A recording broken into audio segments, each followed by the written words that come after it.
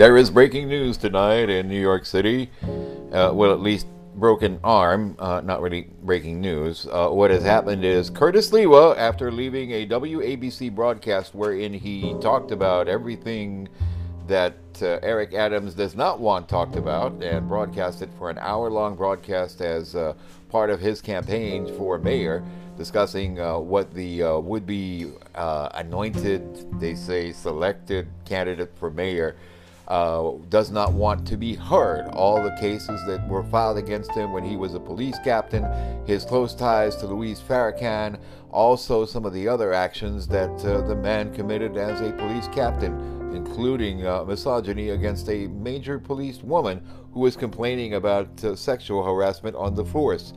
There's also the case as Bronx Borough President of him saying to residents not to call the police to bother them with issues regarding fireworks last year, when fireworks became such a major problem because they were being thrown against residents. One woman came out and confronted those people, and she died as a result. Shortly after broadcasting this, while leaving the studio and going off on the next part of his campaign, it would seem that Curtis Lewa ran into something a little bit harder than Eric Adams at a debate. He literally, walking across traffic, got hit by a car, got flipped in the air, and was rushed to a hospital. He is now home recovering. The car is still being repaired. This has been a Mike of New York update. And now let's listen to some of the allegations that Curtis Lewa had against Eric Adams.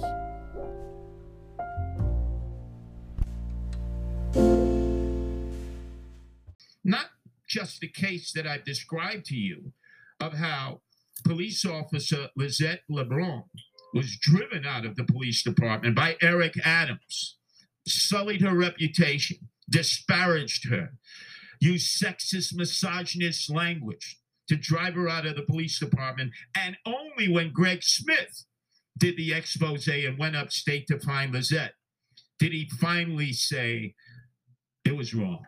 I apologize. Did he ever pick up the phone and call Lizette LeBron? We don't know that. Apparently, he never has. And I want to give you another case, and it's a case that happened recently. In fact, it occurred in 2020, the summer of 2020, with the insurrection taking place in the streets, the shooting and looting on occasion that followed the demonstrations in the aftermath of Mr. Floyd's death at the hands of the Minneapolis Police Department in South Minneapolis. Eric Adams, who claims he's friends of the police, went out and said, because there was an attempt to crack down on the prolific use of fireworks, especially of Roman candles, youth gangs throughout Brooklyn and other boroughs were firing these rockets, these Roman candles at one another, as if they were having a firefight between Al-Qaeda and ISIS. It was incredible. Remember the times. And these firefights would go on until 3, 4 in the morning. The police were told not to respond by Eric Adams' partner in all of this, Bill de Blasio. Remember, the 8 dismal years of Mayor Bill de Blasio, in which he took a wrecking ball to the city that we love, were coupled with the 8 years of Borough President Eric Adams, who, side by side with Bill de Blasio, contributed to the destruction of New York City as we knew it before de Blasio was elected. But this one is on Eric Adams. Can't blame this one on Bill de Blasio. So Eric Adams, in the midst of all the insurrection in the streets, the looting, the shooting, the demonstrations, said that the NYPD uses heavy-handed tactics. He said it, nobody else. Eric Adams went out and started telling his constituents, instead of calling 911 when these gangs are battling one another by shooting fireworks and bottle rockets and tossing ash cans and M80s, it's like a quarter stick of dynamite at one another.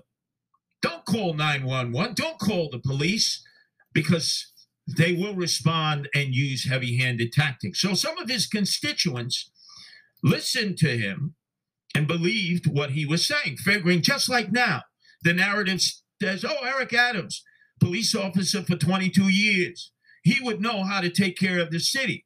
He would know how to best utilize the police department.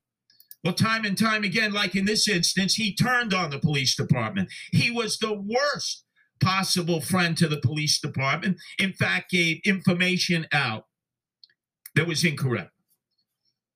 So there was a woman who was visiting at the Pink Housing Complex, housing project, East New York, place that I know well. Used to be next to the old Times Square store on Linden Boulevard. And she was in an apartment, and the local gangs were firing these Roman candles at one another and wouldn't stop. So instead of calling 911, which she could have done, and there are special NYPD officers assigned to public housing complexes, she decided to follow the guidance and the suggestions of Eric Adams. She confronted the gang members and told them, stop, cease, desist. You're ruining our quality of life. People in the public housing complex, they have to get up, go to work in the morning. They can't sleep. And the gangbangers decided to track her down. Went and shot her multiple times. What a horror. What a shanda. Her life, she died in vain. Now, you would have thought, once that became publicly and privately known by Borough President Eric Adams, he would have said, oh my God, this woman died as a result of my instructions. You would have thought he would have apologized. He would have humbled himself, shown some humility. He would have reached out to the woman's family, visited, gone to the wake, the funeral. He did none of the above. None of the above. Now, here is a man who supposedly, if he's elected mayor, is going to coalesce support around the police department, who gave instructions to the constituents of Brooklyn that elected him Brooklyn Borough President for 8 years. Take the matters into your own hands. Don't call the police 911. They're heavy-handed. And the gang members shot her in cold-blooded murder. Never apologized, never humbled himself, never reached out to the family, never went to the wake or the funeral. Eric still has time before November 2nd to do all of that. But worse, just the other day on the Breakfast Club on 105.1, Eric Adams volunteered information that we had not ever known about. Shocking to me, who's street smart.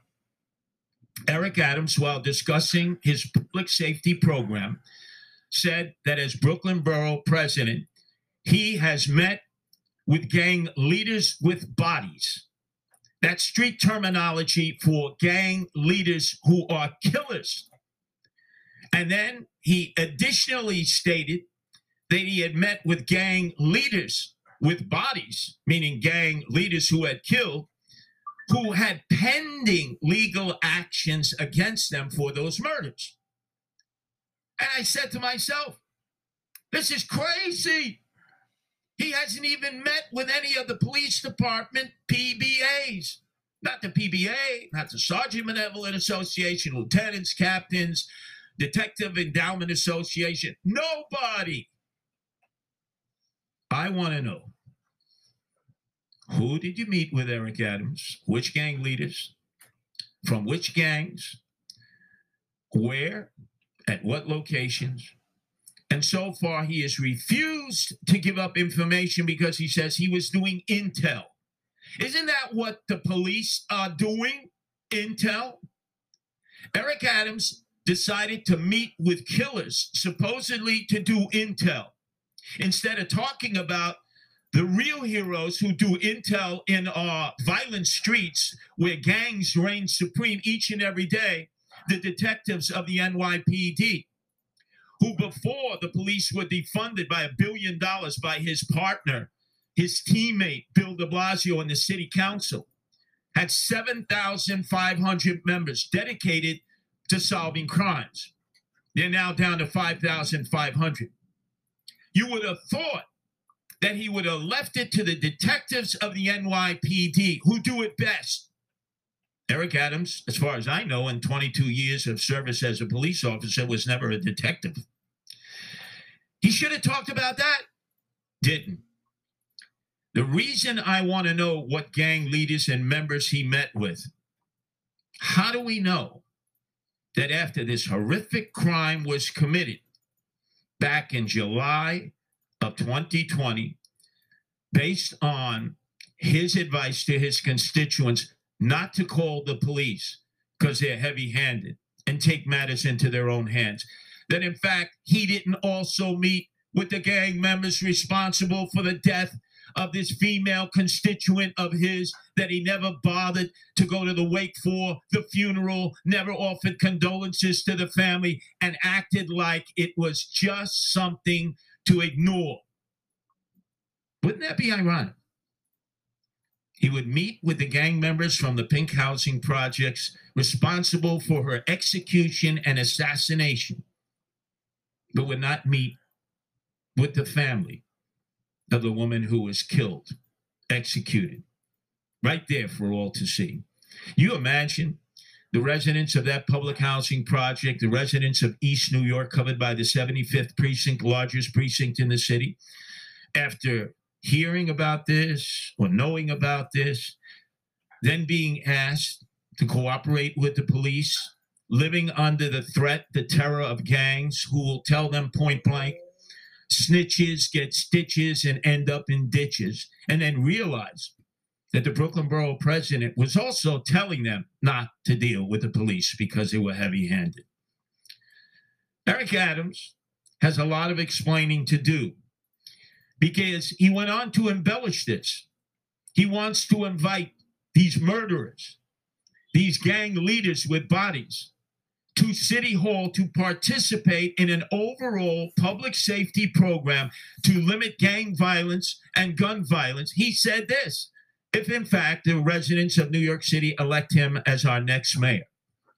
There is a clear choice because Curtis Sliwa, who's dealt with gangs far longer than Eric Adams, far longer, and in many different cities, will not allow them to sit at the table with the police, will not allow them to participate in public safety, because if you know the mind of a gang leader, the mind of a gang member, they will use that to empower themselves in the community, and you're legitimizing them, making them even more powerful than they are now.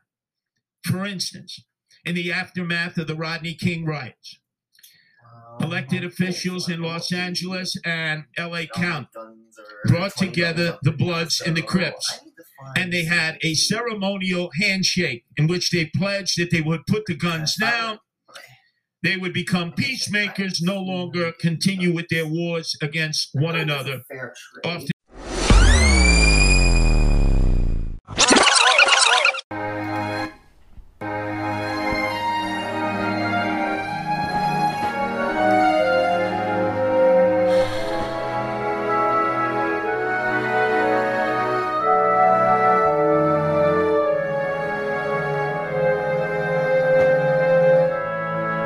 Have yourself a merry little Christmas.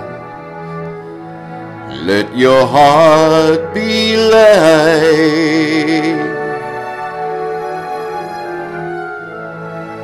From now on our troubles will be out of sight.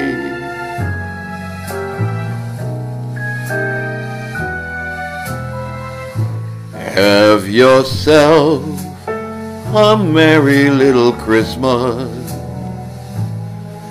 Make the Yuletide gay. From now on our troubles will be miles away.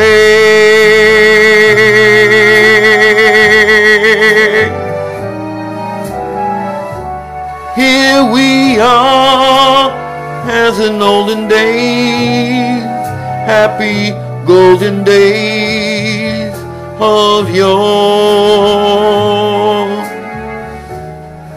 Faithful friends who are dear to us, gather near to us once more. Through the years we'll always be together, if the fates allow. Hang a shining star upon the highest bough,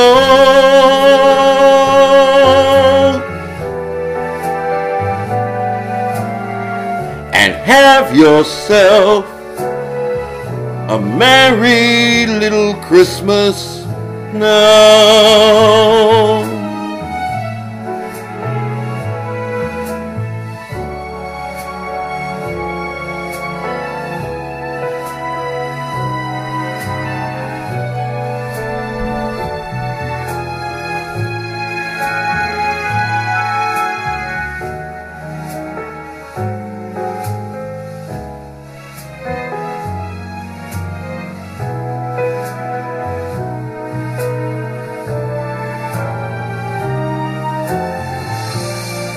Through the years, we all will be together, if the fates allow. So hang a shining star above the highest bough,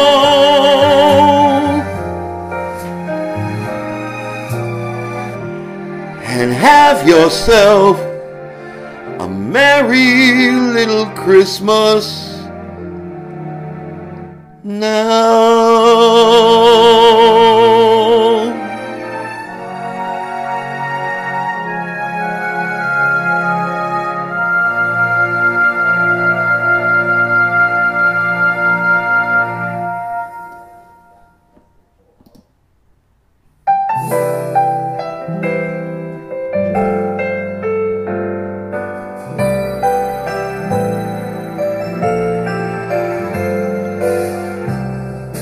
I'm dreaming of a white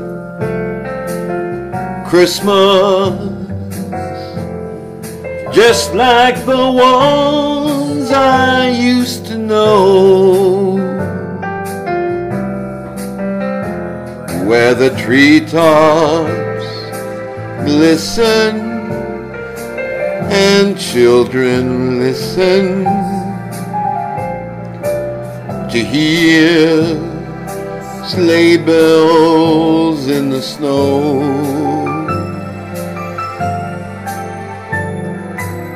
I'm dreaming of a white Christmas,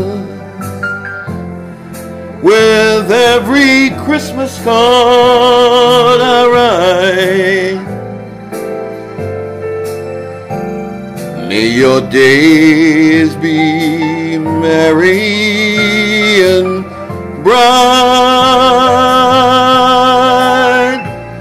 and may all your Christmases be white.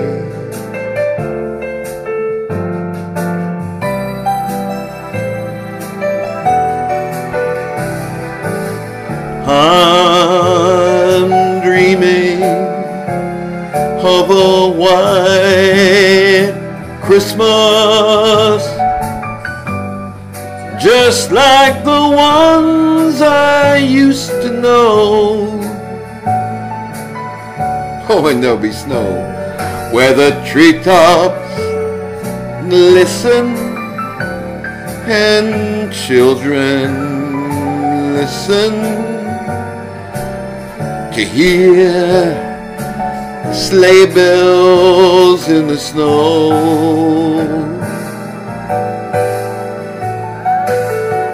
And I'm dreaming of a white Christmas,